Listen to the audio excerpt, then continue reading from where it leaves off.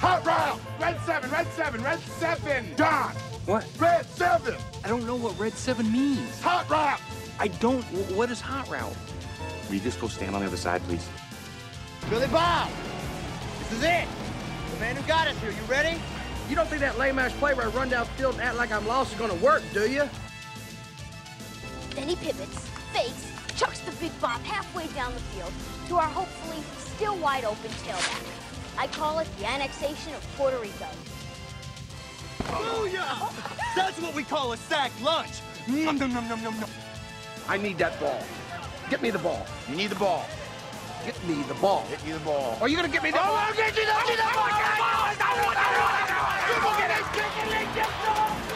I hope he doesn't kill somebody. This is 11 Personnel. I'm Nick Roush, hanging out with you tonight as always with Adam Luckett. And Adam, it's going to be a different show tonight. And just off the top, you got to say that we're living in a weird world right now. And I've said that oftentimes over the last few months, but just when we thought it couldn't get any weirder, it's taken a dark turn. It's a really sad time in the city of Louisville where we both live. And just when you think that things can't get worse, seems like they keep getting worse. And all we can do is just, we can do a lot more, but as of now, I want to pray for the people out there who are in the middle of all of this, who have experienced loss and suffering.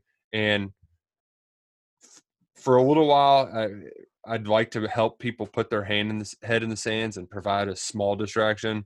I think that's the least we can do, because right now terrible, awful things are happening in our city, and I hate it. It's gross. I've been sick at my stomach, and I really don't know what more else to say other than I'm sorry that everybody's going through this right now. And like Andy Bashir says, I hope we can get through this together, and tonight we can provide, or today, or whenever you listen to this, we can provide just a couple minutes of talking ball. Sad is the right word, Nick. I don't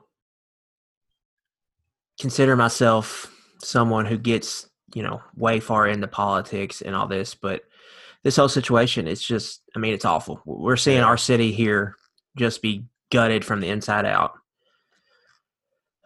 And then on top of everything, then the accident that happened, I believe, last night or early this morning, I'm not really sure, where McAtee, forgive me for not knowing his David first name. McAtee. David McAtee was somehow shot and killed.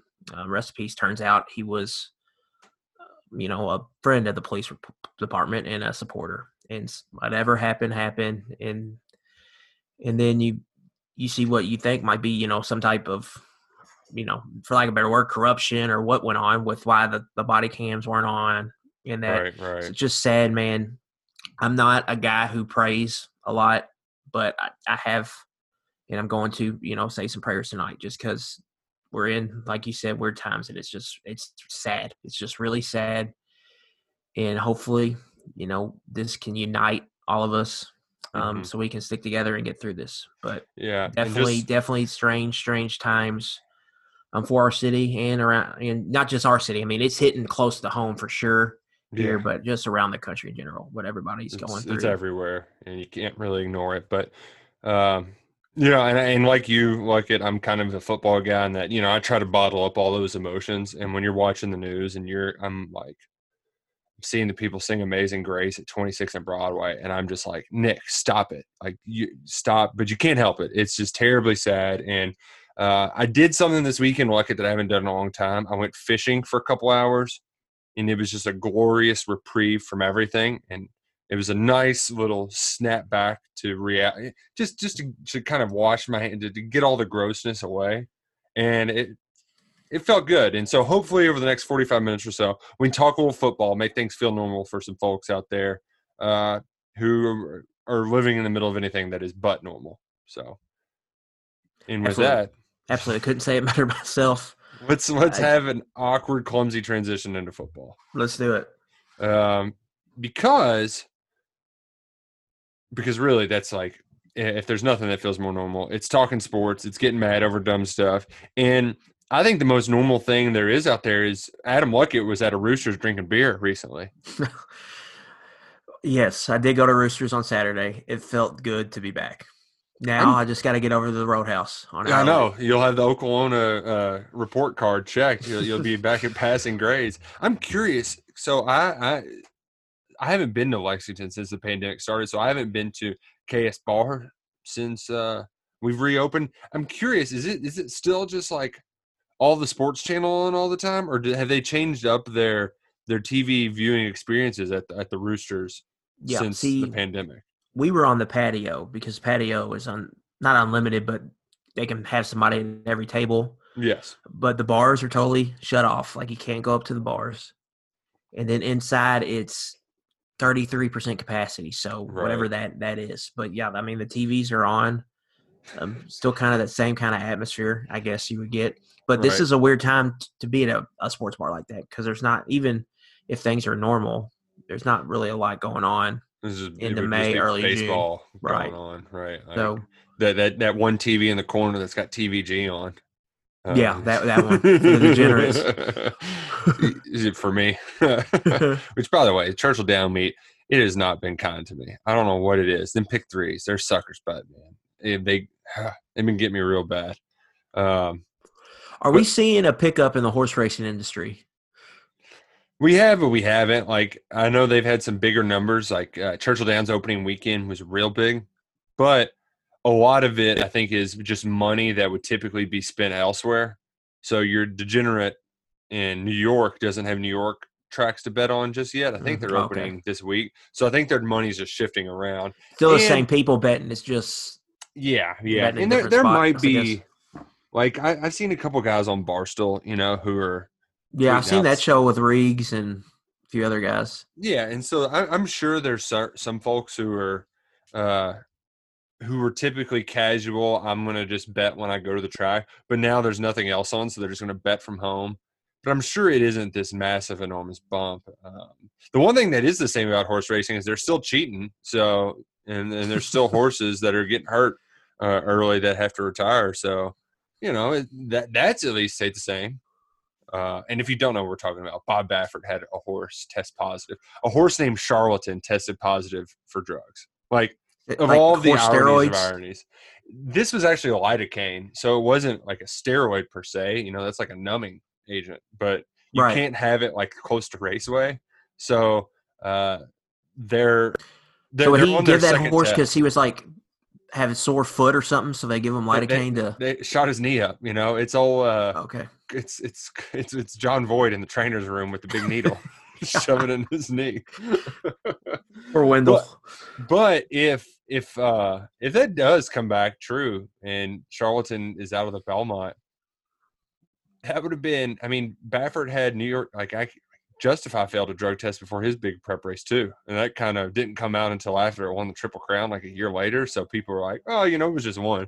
But if Baffert turns out he's juicing up all his horses to get him in the Derby, Now we're learning why he won those Triple Crowns. Jesus, yeah, like let's just get our biggest shining star in trouble. That's like Reggie Bush getting his Heisman taken away, kind of stuff. Your crown jewel guy that dominates.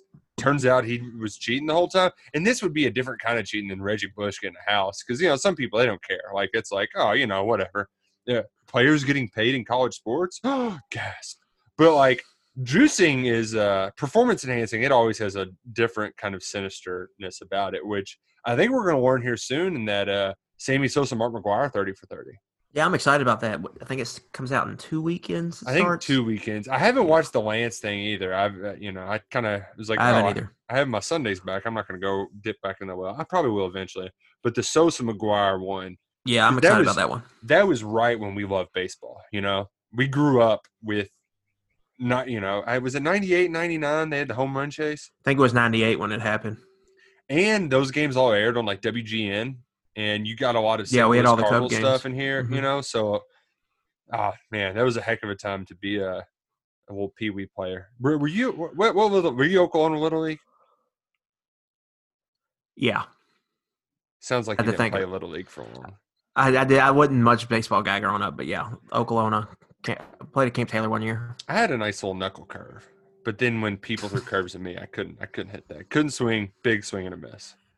They say you're not supposed to do that to your arm at an early age. Well, the thing is, like, if I threw it just the way my hand placement on the ball, so it would basically you just like you give the ball a middle finger, kind of, and it would just automatically have a little bit of spin to it.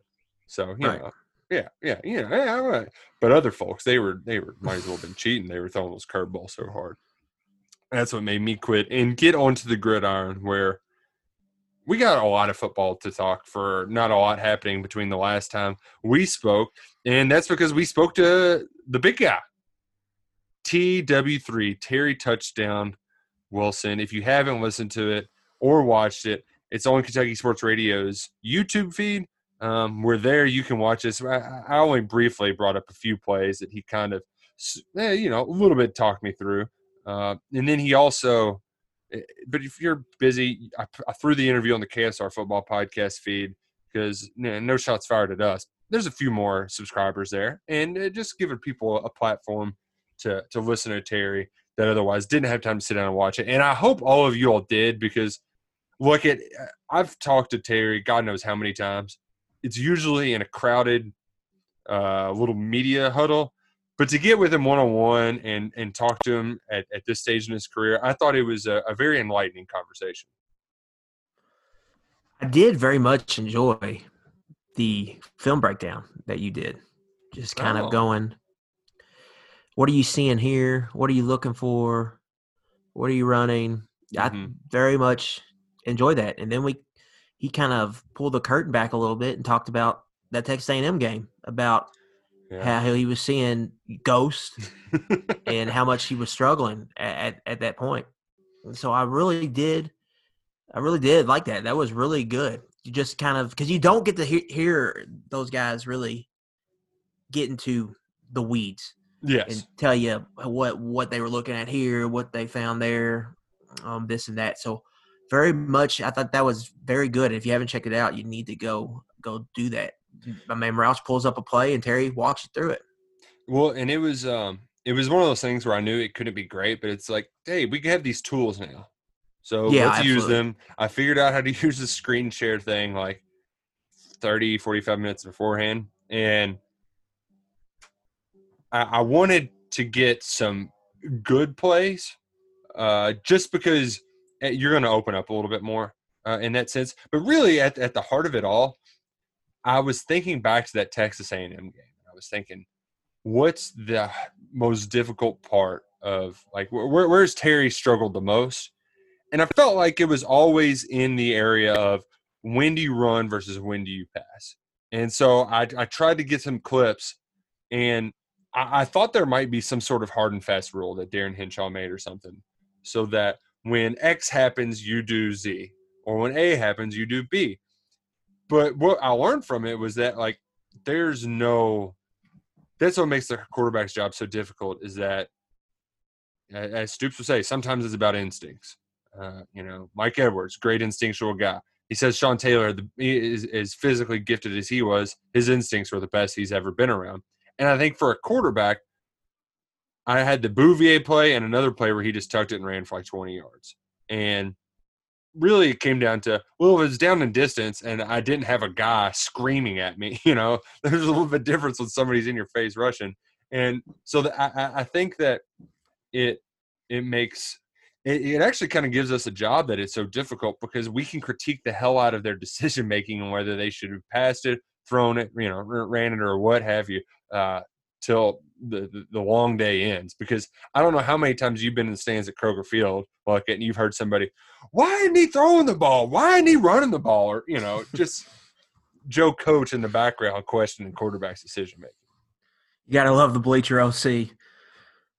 But I absolutely love it. Terry, just a young quarterback. A lot of it was just, if you go back and remember the Central Michigan game, that first half, he really kind of stunk it up with some of the reads through. I think he had an interception or two. And then after that game, I think Henshaw said something like, we're just going to make his reads smaller, give him some more half-field reads, stuff like that. So I think at Florida, South Carolina early in the season, he had some success with that. And I bet if you go back and watch the tape, A&M did something that he hadn't really seen before. And in a big game in that environment, bright lights, he just kind of shrunk.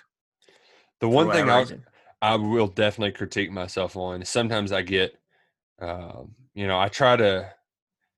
Here's a little trick of the trade. If you're a little bit more relatable to the guys, they're more willing to open up to you. At least Right. that's what I've found. And it used to be when Avery Williamson and I had class together, that was how I related to him. Like, oh man, that stats test sucked. And then you do the interview and it kind of loosen them up a little bit. Now we're talking about kids and pregnancy and all this kind of stuff. And that's how we relate. But it kind of disarms people and you get a little bit more honesty. And in Terry's situation, that game, there was plenty of people angry about it. But you know what? I thought it showed a sign of growth that he's willing to reflect back on that and say, man, I really stunk it up there. And I know that it's the first step is acceptance. And I think that's kind of where Terry's at right now, where he can look back at the film and say, man, those were all really dumb plays that, I might have gotten in my own head a little bit too much instead of just playing some football. Just being a quarterback, first year starter in the SEC.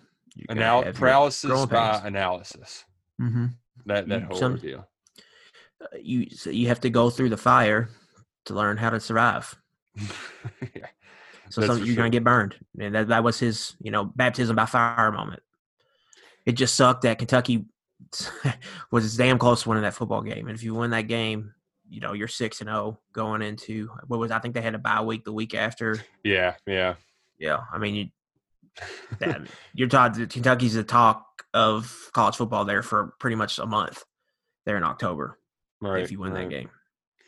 But they came up just short, unfortunately. And the thing that I also kind of was surprised by, in a sense, is how there's something that I always go back to, and going back to kind of the relatable thing like it. I have to remember what I was doing when I was their age. And when I was right at like 22, I broke my ankle walking to class. And yeah, it was snowing outside. Oh yeah, there was ice on the ground. The worst part was that the last words I heard were, "Watch out, it's slick." And then I just did you know it as soon as you did it? Oh yeah, I mean, I heard it crunch. My butt landed on my foot, which I'm lucky that I didn't like tear my knee up, but I tore my ankle up, and it was hell. But I wasn't also an athlete that had to go through the rehab, and like my life did not fully encompass athletics, but it was a very reflective time in my life. It was very changing because I just you look in the mirror a lot when stuff like that happens, and I was right around that age. I was 22ish or so, and I think Terry was in a similar. I think this could be a kind of the amount of things that have changed since when he started that game last year in his life versus now, where he's a college graduate now. That's a big step for a lot of people. He checked that box. He's going to be a dad in a few months. And, he just went through like an 11-month rehab process. So I think mentally, the part where going into that Missouri game, so that's what it was. It was Texas A&M bye week, Missouri game. And Mark Stoops tries out Danny Clark for a little while. And Stoops even came up to me before the game on the field and, so what's the word? And I was like. Well, just stop you. By Vanderbilt. And he was bad against I mean, he's probably worse. It was windy and nasty. Yeah. And they threw it like 10 times. I've never felt wind like that night in that stadium. It was like 80-mile-per-hour gusts. Oh, man. And you're right. It was bad. Mm-hmm. And that whole week, I'm writing stuff, calling the fans a bunch of idiots. I'm sure a lot of you hated me for a while. But there was just so much bad blood. And to go back to that growth, I think Terry's at a point now where the stuff that used to bother him just won't anymore because he's got bigger fish to fry. He's going to have a baby to deal with. He doesn't have time to scroll through Twitter and worry about all this junk. And that's why I think you're going to get the best version of Terry Wilson possible. Sans coming off a little rehab. There's almost certainly going to be some rust there. But I think just from a mental standpoint, you can really see the growth that he's taken throughout this time. He's at 90%. He's been able to throw with his guys for the last few months. So I'm encouraged, excited about what Terry Wilson can do. And I think another part of it too, Luckett, is do you get a feeling that they were – I get this feeling that they had some stuff cooked up for us last year that we didn't get to see. Yeah, I definitely think they were getting ready to unleash some stuff there against Florida, and they couldn't because they lost their against Eastern Michigan. So there was definitely probably some of the offense that they didn't get to really use because their quarterback was knocked out of this for the season. Yeah, so I'm excited for that and to see how they can kind of integrate Lynn Bowden stuff, maybe just run scheme stuff like that, mix that into the offense. So I don't know how you could watch that or listen to that and not get excited about football though. It's coming, man. I think it's going to happen. Just to have Terry talking like, okay, things are coming back soon. More and more places are talking about reopening. I'm surprised we haven't heard yet from Mitch Barnhart, but I guess if they start coming back, they got another week too. Like we talked about last week, there's still a lot of time, so I think it's better to be patient right now than to get a little ahead of yourself. Put the horse before the cart, as my radio producer Trevor Kelsey likes to say. But I would like to say there are a couple other quotes too that got me fired up from another interview, and this one was from Kyle Tucker. Did you read Kyle Tucker's story on The Athletic? I did. Adam I read. It's the State of the Program series. I read just about all of those. So I did check it out. Everybody in the SEC, or just like all of them? Period. They do all of them. I try to read as many as I can. Oh wow! And you gotta do the research, my man. I'm just not born with this knowledge. Like I gotta go out and find it. It just doesn't pop in my head. That's fair enough. And I think the thing that's good about that is, for me, it's 3,000 words on The Athletic. I don't need to read all of them. But for somebody outside of the program to see, especially how places have been recruiting and like different strengths, it probably paints a good broad stroke for folks like Adam Luckett to get some early research in before, Phil Steele comes out and you don't have to read a bunch of abbreviations. Probably the best thing on this Athletic piece, really two things I really like. They do a percentage breakdown of starts returning or stats. Right, production, just raw production. So you get to see that for every position, and then you get to see their recruiting ranking over, I think it's a 4 or 5 year period, and then it's called the Massey Index, so some type of computer ranking. And it shows you a chart, a graph, like how have they performed compared to their recruiting rankings. Got you. So those are the best two things I think the Athletic gives you. And then they've got some quotes in there. A lot of places they'll have both coordinators talk, but Kentucky only had Stoops quotes in there. But they weren't just, can of corn type quotes. Right. He went a little out on the limb. Man, some stuff. Especially when he said some of it you get the sense that Stoops is kind of taking a victory lap, where he says, you can do this gimmicky stuff for a little while, but good players are good players. This football. Here's the exact quote. If they wanted a gimmicky guy, they would have gone out and hired a gimmicky guy. I don't believe you'll stand the test of the time that way, but that's just my opinion. I don't pretend to have all the answers. I just believe in the way we're doing it. I believe ours is a good model to be consistent. Don't get me wrong. There are other guys who are gimmicky and win, but generally when those teams are elite for a year here or there, it's because they have good players. It always comes down to having good players. Let's not kid ourselves. You think he's comfortable right now? Think he feels good about where he's at? Oh man, that's what that told me. I mean, is that who's that a shot at? Mike Leach. I guarantee it's a shot at Mike Leach for coming in the league. Is it a shot too at Petrino and Lamar Jackson too? Nah, maybe. I mean, they had good players back then, but that was a gimmick. I guarantee, you look at some of these hires like Leach, Kiffin. Yeah, we're both Kiffin's a big one. These big flashy hires, and Stoops is just, we're gonna run the damn ball. Well, he's seeing some of these defensive coaches get kind of chewed up and spit out. Barry Odom, most notably recently. Yeah. So, and then you see Chad Morris. That was one of these gimmicky hires. This guy runs a good offense, and he just, he got he got slaughtered, for lack of a better term. He couldn't even make it 2 full years. No pun intended.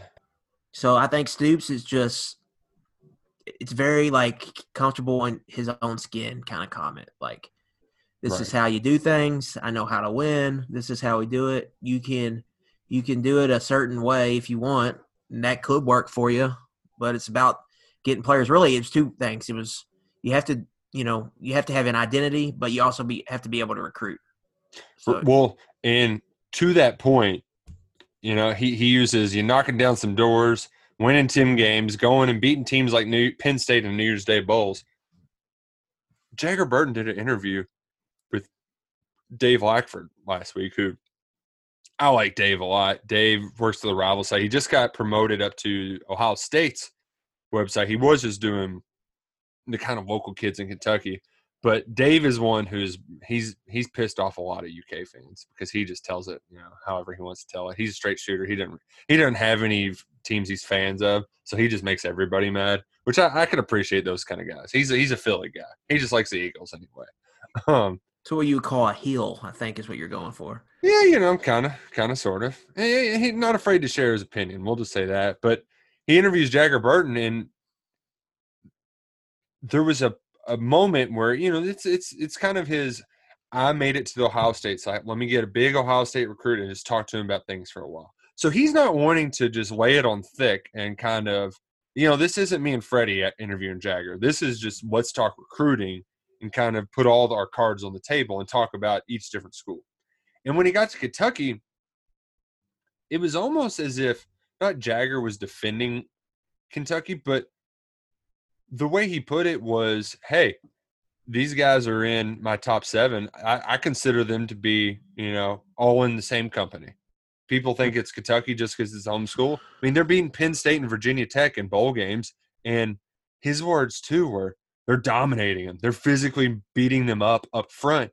And that goes back to the recruiting. That's what they're selling. And if they get guys like Jagger, they can continue dominating people in the trenches. And Stoops mentioned the offensive line, the success they've had has opened doors in recruiting. To recruit at a higher level, that's kind of talking about right. Jagger Burton. Exactly. Who, if you want more of that Jagger Burton interview, I posted it on KSR. There was one interesting point too, Luckett, that we don't have to dive into real deep here. But Jagger mentioned the nil stuff briefly and talked about, they asked about a package deal, and he was like, DeKell and I, we always said it, but we got to do what's best for us. But if we go to the same place, cool. You just have to brand yourself early on. Like it's key to do that with nil rights and stuff like that to create a connection. He's like, that's why I share. If people make a graphic of me at their school, I'm going to share it to try to get more fans. So wherever I go to school, the nil rights come into play. That's the first time I've ever heard a recruit talk about that at all. And I was like, man, that's some next level stuff over here. My hamster wheels are 3 steps back, and this guy, he's 17 and he's already thinking about ways in which he can benefit most from pending legislation. I know Nebraska and I think a few other schools have gone this route where they've hired like a marketing agency or somebody to come in and kind of sit. Don't fall for it, Luckett. I swear. Well, I'm just saying, they're setting up this where they're gonna try to give these kids a platform to help them make money off their name, image, likeness.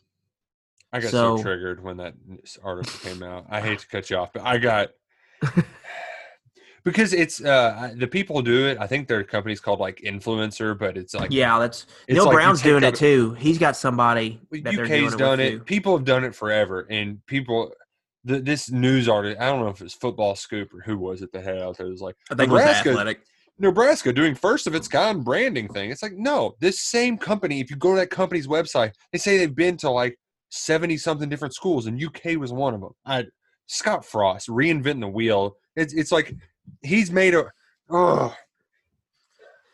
hey, look, it's basically there's like a wheel stand. It says, hey, look, we got a bunch of new wheels. And then Scott Frost pulls up next to it and says, look at me. I invented the wheel.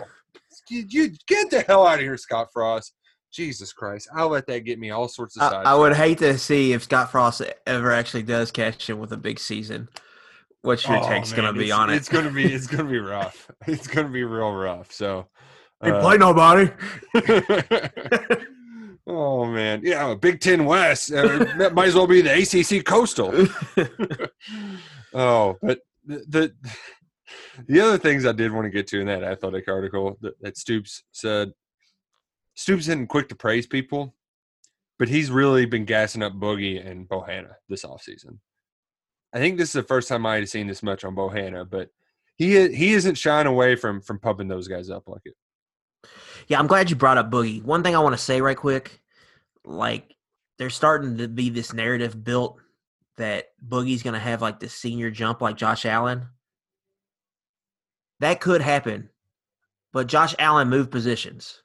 Josh Allen went to Jack, which is the weak side defensive end pretty much, and that spot is built like to get tackles for loss, to get sacks, to get negative plays. Obviously, Josh Allen blew the hell up and destroyed it, but that spot you should be getting bare minimum 10, 11 tackles for loss, 5, 6 sacks if you're playing a lot of snaps. Boogie's not moving to that position. His is going to be different. Like, he's not going to be rushing the passer all the time. Sometimes he's going to be out in coverage. He's going to have, different type of run fits where he's going to have to eat up blocks and not necessarily make tackles. So, like, he could have a big year, but it's not going to be the numbers even close to what Josh Allen put up, even in a smaller, like, normal realm. So I think we needed, like, that comparison. I get why people are making it, but it's different because Josh moved to that Jack spot where Boogie's staying at Sam. So it's different. And that's why Stoops made sure to start off the top of that caveat that not just as a pass rusher, but what he's been able to do on his feet, right? Yeah. How he's been able to operate in space presents some real challenges for offenses. We're playing a guy that big on the perimeter into the field. It takes a special guy to be able to do those things. So I'm high on Boogie. What he means by that is just to not get, pinballed or cut, to be able to fight off blocks and stretch out plays and keep contained so the rest of the defense can catch up, because that's the job of that strong side backer, is to take off blocks, protect the edge and try to get everything going back inside. And for the lack of a better term, they're the traditional third outside. The Boogie's position, that Sam, that's your typical outside linebacker in a 4-3.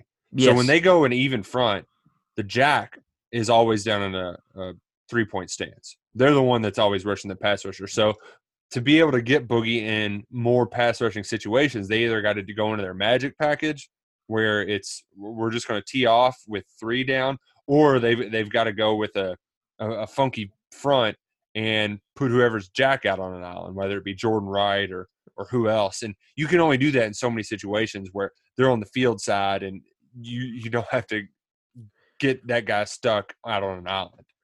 Yeah, I mean, typically you would take your Sam out when you went nickel.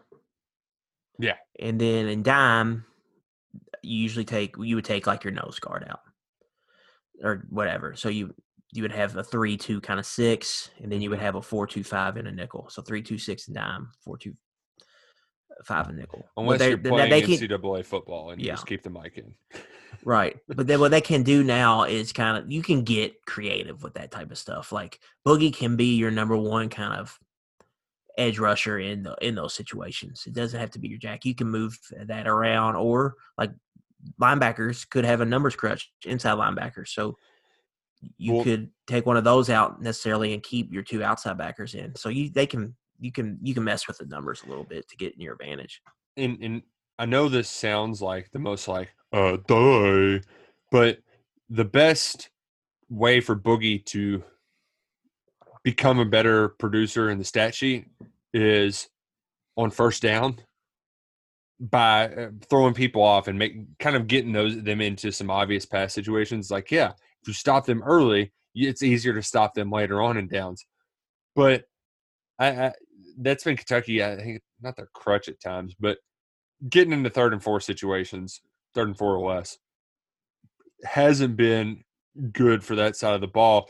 But this year, that could be different because they've got a guy like Quentin Bohanna eating up. He's a 2-gapper. as Daryl LeBlanc used to say. And I'm curious what the kind of expectations are for Bohanna, because Stoops said he expects a big jump. Last year, he started all 13 games. Instead of he's now up to 19 consecutive starts. His sophomore year, he really got off the wrong foot, figuratively and literally, because he had ankle problems. It took him about half the season before he could get back in the lineup. But I'm curious, just from a – I mean, he started all 13 games, only had 18 tackles. So what is their ideal production for a guy? I don't know what kind of impact that they expect Luckett, because ideally noses don't make a lot of plays, but the way they talk about this guy, sounds like he's good enough to make those kind of plays. Yeah, from what we've seen from Kentucky's defense, it's a plug type front. You got your 3 down. You want them to take up blocks, and then you want your backers to run free, or your forced safety, which has been use of Corker, to be able to come downhill and make a lot of tackles. And what we saw with Mike Edwards too, kind of the same type of situation. Mm-hmm. So I don't know. I mean, that's an interesting question, because does Kentucky try to get more aggressive with their front, maybe do some more stunts, shoot some more gaps, and try to make negative plays with their big guys? And man, now that they have more depth, yeah, they can maybe do some of that type of stuff. They get some better athletes too, man. But kind of their identity, though, has just kind of been, let's keep everything in front. If we get the 3rd down, we're going to win, because we can rush the passer. I mean, that's been the identity of the defense. It's keep everything in front. If they get some stuff on the ground, so be it. We're not going to give them big plays in the air. And then when they get a little greedy on 1st down, maybe at an incompletion, then we get them behind the chains, and then that's when our pass rush takes over. So this is where that's been a formula that's worked for them. Get Stoops this year just for a little while, just to talk strategy, because like guys like Pascal and Hoskins, if they're on your, I mean, Bohanna does not move. Pascal, I think, is the big one, just because of that kind of athleticism he brings to that spot. I think they think he's going to create a lot of problems. Right. So that's where I think that they can do things that they haven't done before. And maybe that's what Stoops is alluding to, because for a guy who's 6'4", 370, Bohanna's got great feet. He gets off the ball incredibly well. So, maybe that's opening up a twist for the guys to come back inside. And even his backup is a damn force of nature. Yeah, Bully. When he's in the game. Bully McCall's. I feel bad for centers whenever they got to go up against it, because they just get – I mean, every center he plays, he drives back like almost every time. He can't do it for very many snaps, but you kind of have to limit his reps. But when he's in there, if he can give you 15 strong ones, like he is awesome. He's a pain in the rear end to deal with for that offense. You know what I love about Bully McCall too, Luckett? So the most boring part of a football practice is always the beginning, because it's they'll probably have a special teams period, and they do their little individual stuff. Your wide receivers dance around some pads or run some routes. It's kind of boring. But I started to get a real joy out of just watching those hogs hit pads, because Bully McCall, I swear, he's going to just punch through one day. That dude, he packs. Yeah. It's that haymaker. It's like an anvil hitting you. The old school Bugs Bunny kind of stuff. I mean, it is impressive to watch those dudes hit. So that's another part of Kyle's article, just in its totality, gets you really excited for next year. And to your point, Luckett, about how they're kind of typically a plug and free up for the linebackers, if you're really deep on your defensive line and your linebackers aren't so deep, when you try to set up your line to get a few more plays on the ball, just food for thought. Mm-hmm. Food for thought. Well, maybe there might be a not necessarily scheme change, but just a stylistic emphasis tinkering with where they might try to get more, run stuff, tackles for loss, negative plays forced by that front, especially with that group. Because when you look at them, man, they should be about 10, 11 deep this year. And I think it also speaks to, hey, you only need 4 to get after the passer. And they have talented, like DeAndre Square. Well, he hits well, but he's great dropping back, And just his Anwar Stewart's position room, you're only playing 3 at a time. Because that 4th guy is going to be that J.J. Weaver Mm-hmm. or Jordan Wright, or Right. if Xavier Peters ever gets out of the doghouse. Yeah. But then you just look down the line, there's a lot of guys there that can play. And then you're adding some, that freshman class where you figured some of those guys are going to be hard to keep on the bench. Yeah. That's exciting. It's really exciting. Speaking of exciting, Kentucky got a commitment. They did. Yeah, surprisingly. Yeah, that one, I had heard that name once before. And it kind of – so I was a little thrown off, especially when you get the Friday afternoon one. It kind of just like, whoa, news. And especially during these times now where we're sitting around looking for some news to post. It's like, man, I wish something would happen so we could get this day over with. And then, bam, commitment. John Summerall, man, he's keeping them dice hot. He's rolling, man. And this guy comes from a familiar town in Georgia. LaGrange. Different high school. LaGrange. You like that? Is that a good ZZ Top?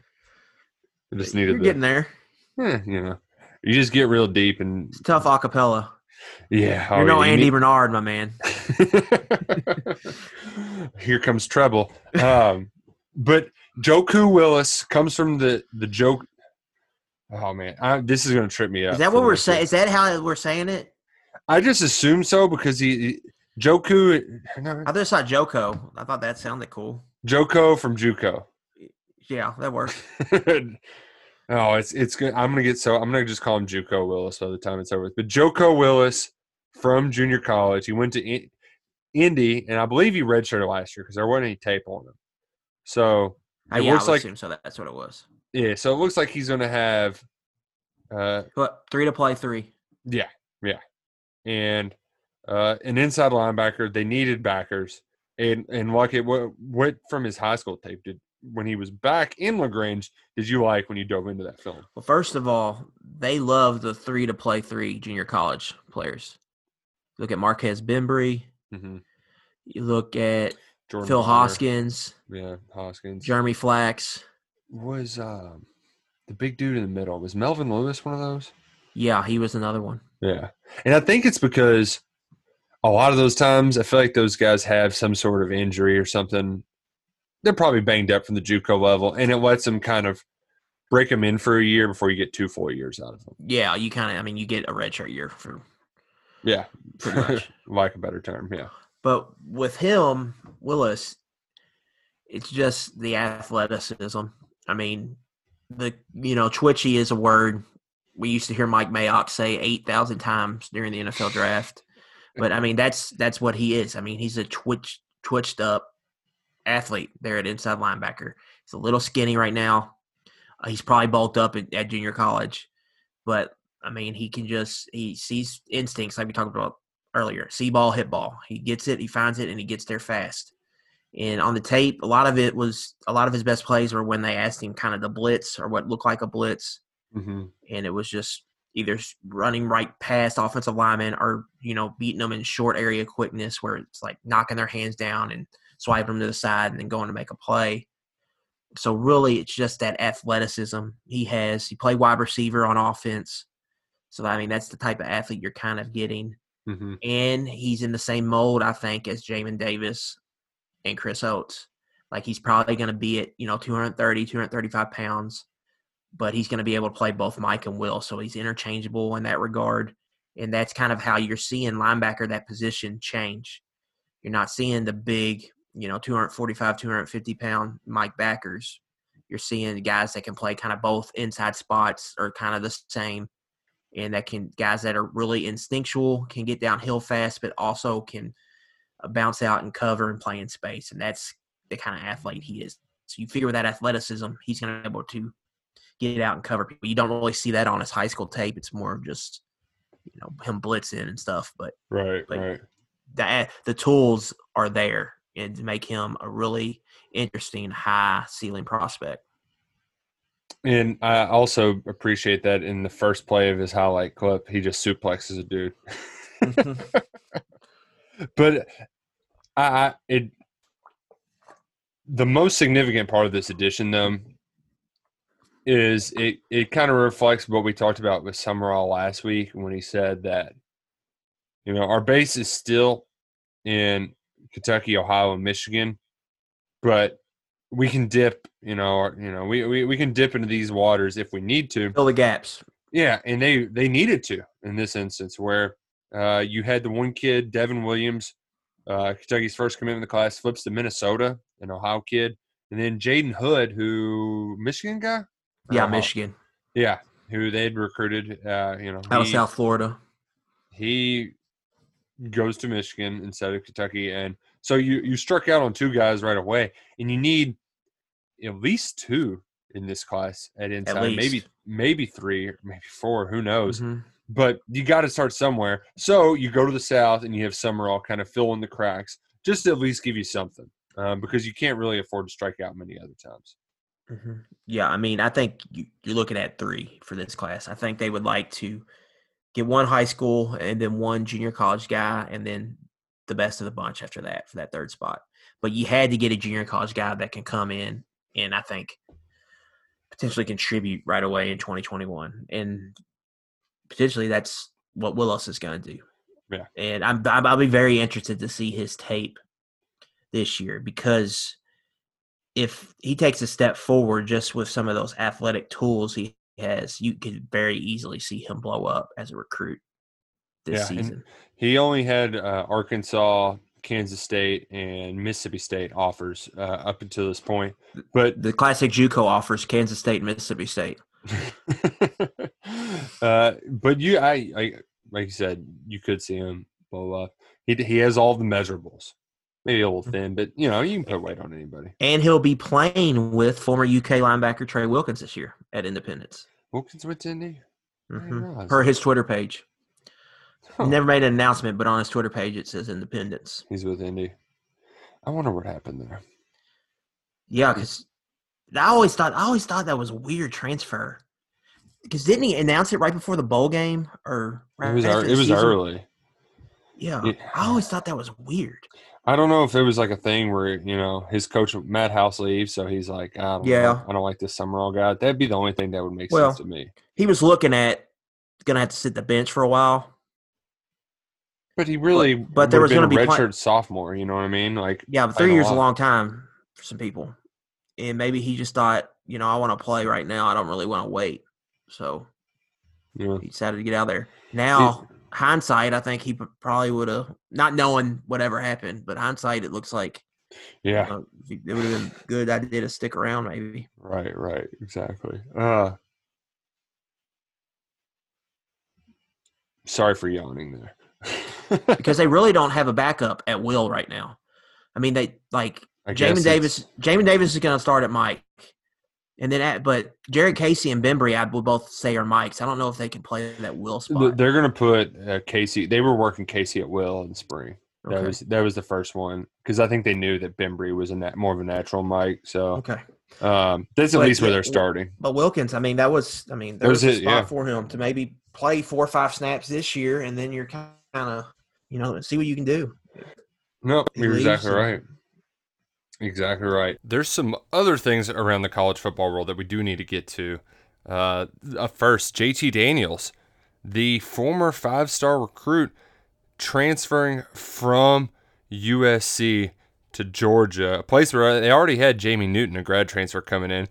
Pretty wild times. Kirby Smart, man, just keeps reeling in the 5-star quarterbacks at him like it. Yeah, with Georgia and JT Daniels, I was trying to think of like a basketball comparison because Kirby Smart's getting these top shelf quarterbacks that everybody wants. He's bringing them in, but he has no track record of producing with them. So it's kind of befuddling, but more power to him, man. I think he's you're like the top dog recruiting right now. I don't see how you can go against what he's doing. He seems like the best of the bunch. And now he's adding another transfer, and I'm interested to see how that plays out for them. I want to liken it to Lorenzo Romar at Washington. Yeah, that's a good one. And I mean, hell, even with Hopkins there now, they're still getting dudes. Those guys at least get drafted high.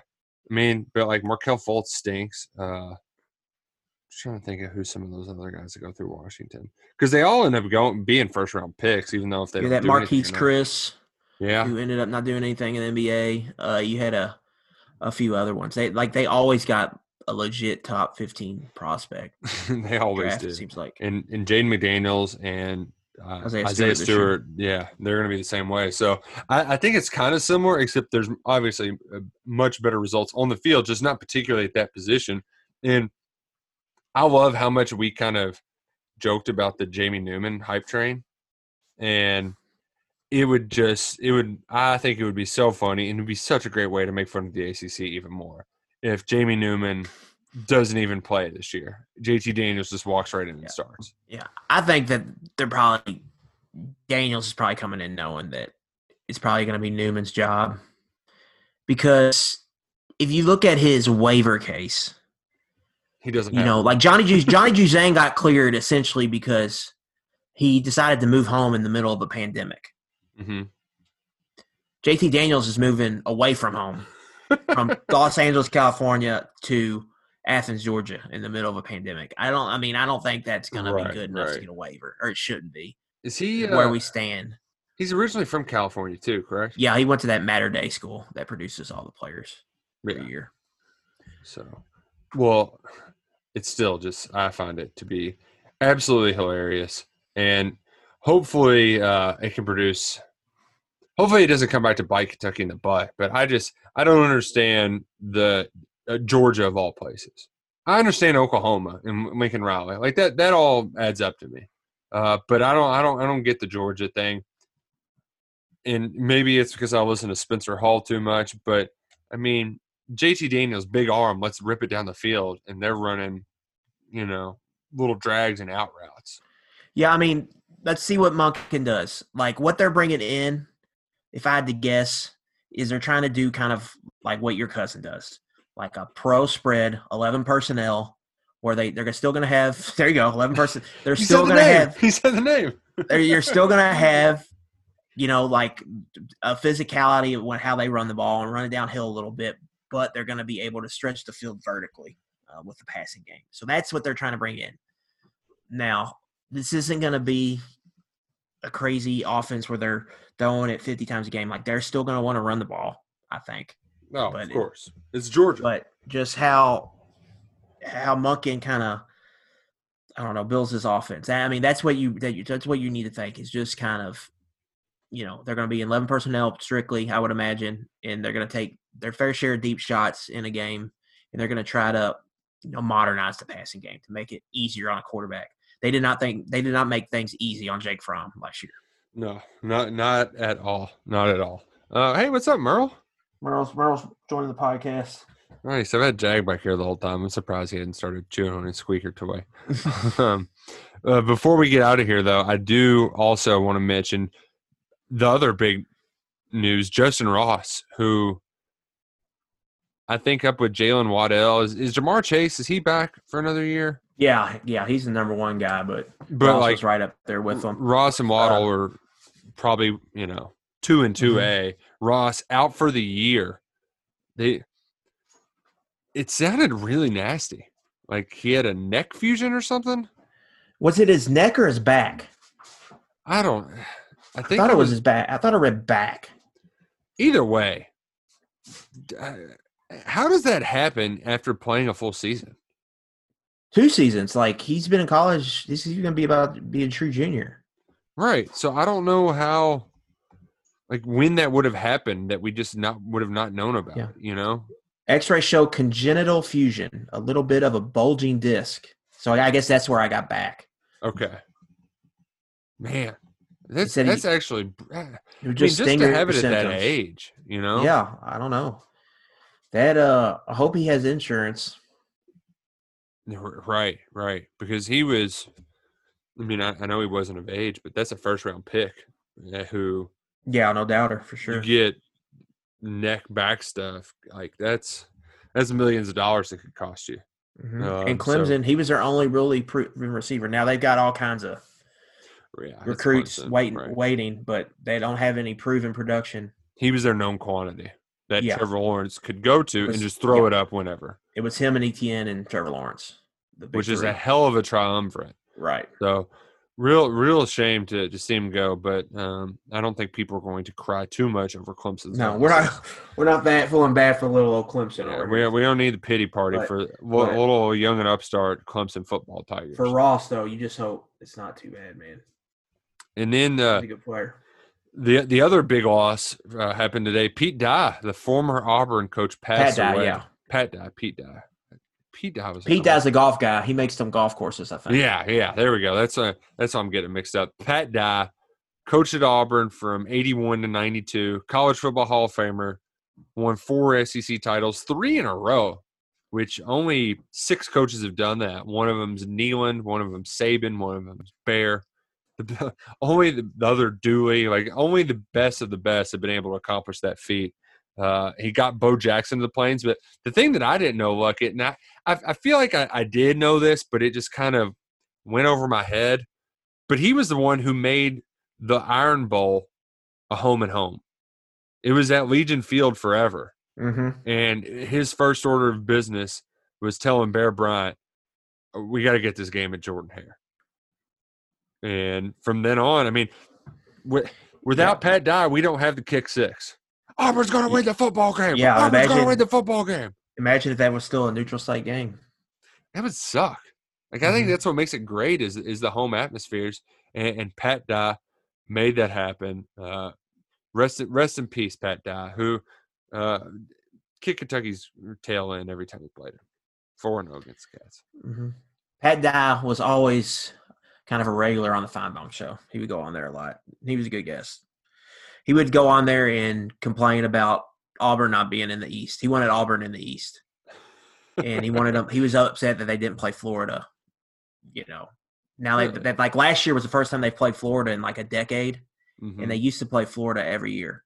I did promise y'all that we'd get you out of here for too long. And we need to get out of here before my computer craps the bed. It's been a technical difficulty kind of night. And, you know, wouldn't be KSR if there weren't some technical difficulties every once in a while. But Luckett, it's been a joy. I hope you feel a little bit better after this. Feel good to talk ball? I do. It always feels good to talk ball. Just hope everybody found this and we entertain you at least for an hour or so, however long we went. Yes. Hopefully next week we'll be in a better spot. Yes, hopefully that'll be the end of that. And hopefully things will get back to normal. I mean, I just kind of said what you said, and it was kind of inarticulate. It was actually much worse than what you said. So I'm going to take back everything that I said because what you said was much better. And I'm going to be saying more nonsensical things at some point on KSR in the coming 2 weeks or so, depending on how everything goes. I know Matt's out on furlough. So we'll try to give you a little extra ball talk to sideline you for a little bit. But we appreciate y'all listening and subscribing. And stay safe out there, everyone. We've said that before, but we're saying it a little bit different now. Like it's taking on different meanings in 2020. Yes, it is, my man. Well, for Adam and for me, Nick Roush, take care, Kentucky. Take care, Big Blue Nation. And we'll be talking to you soon. This has been 11 Personnel.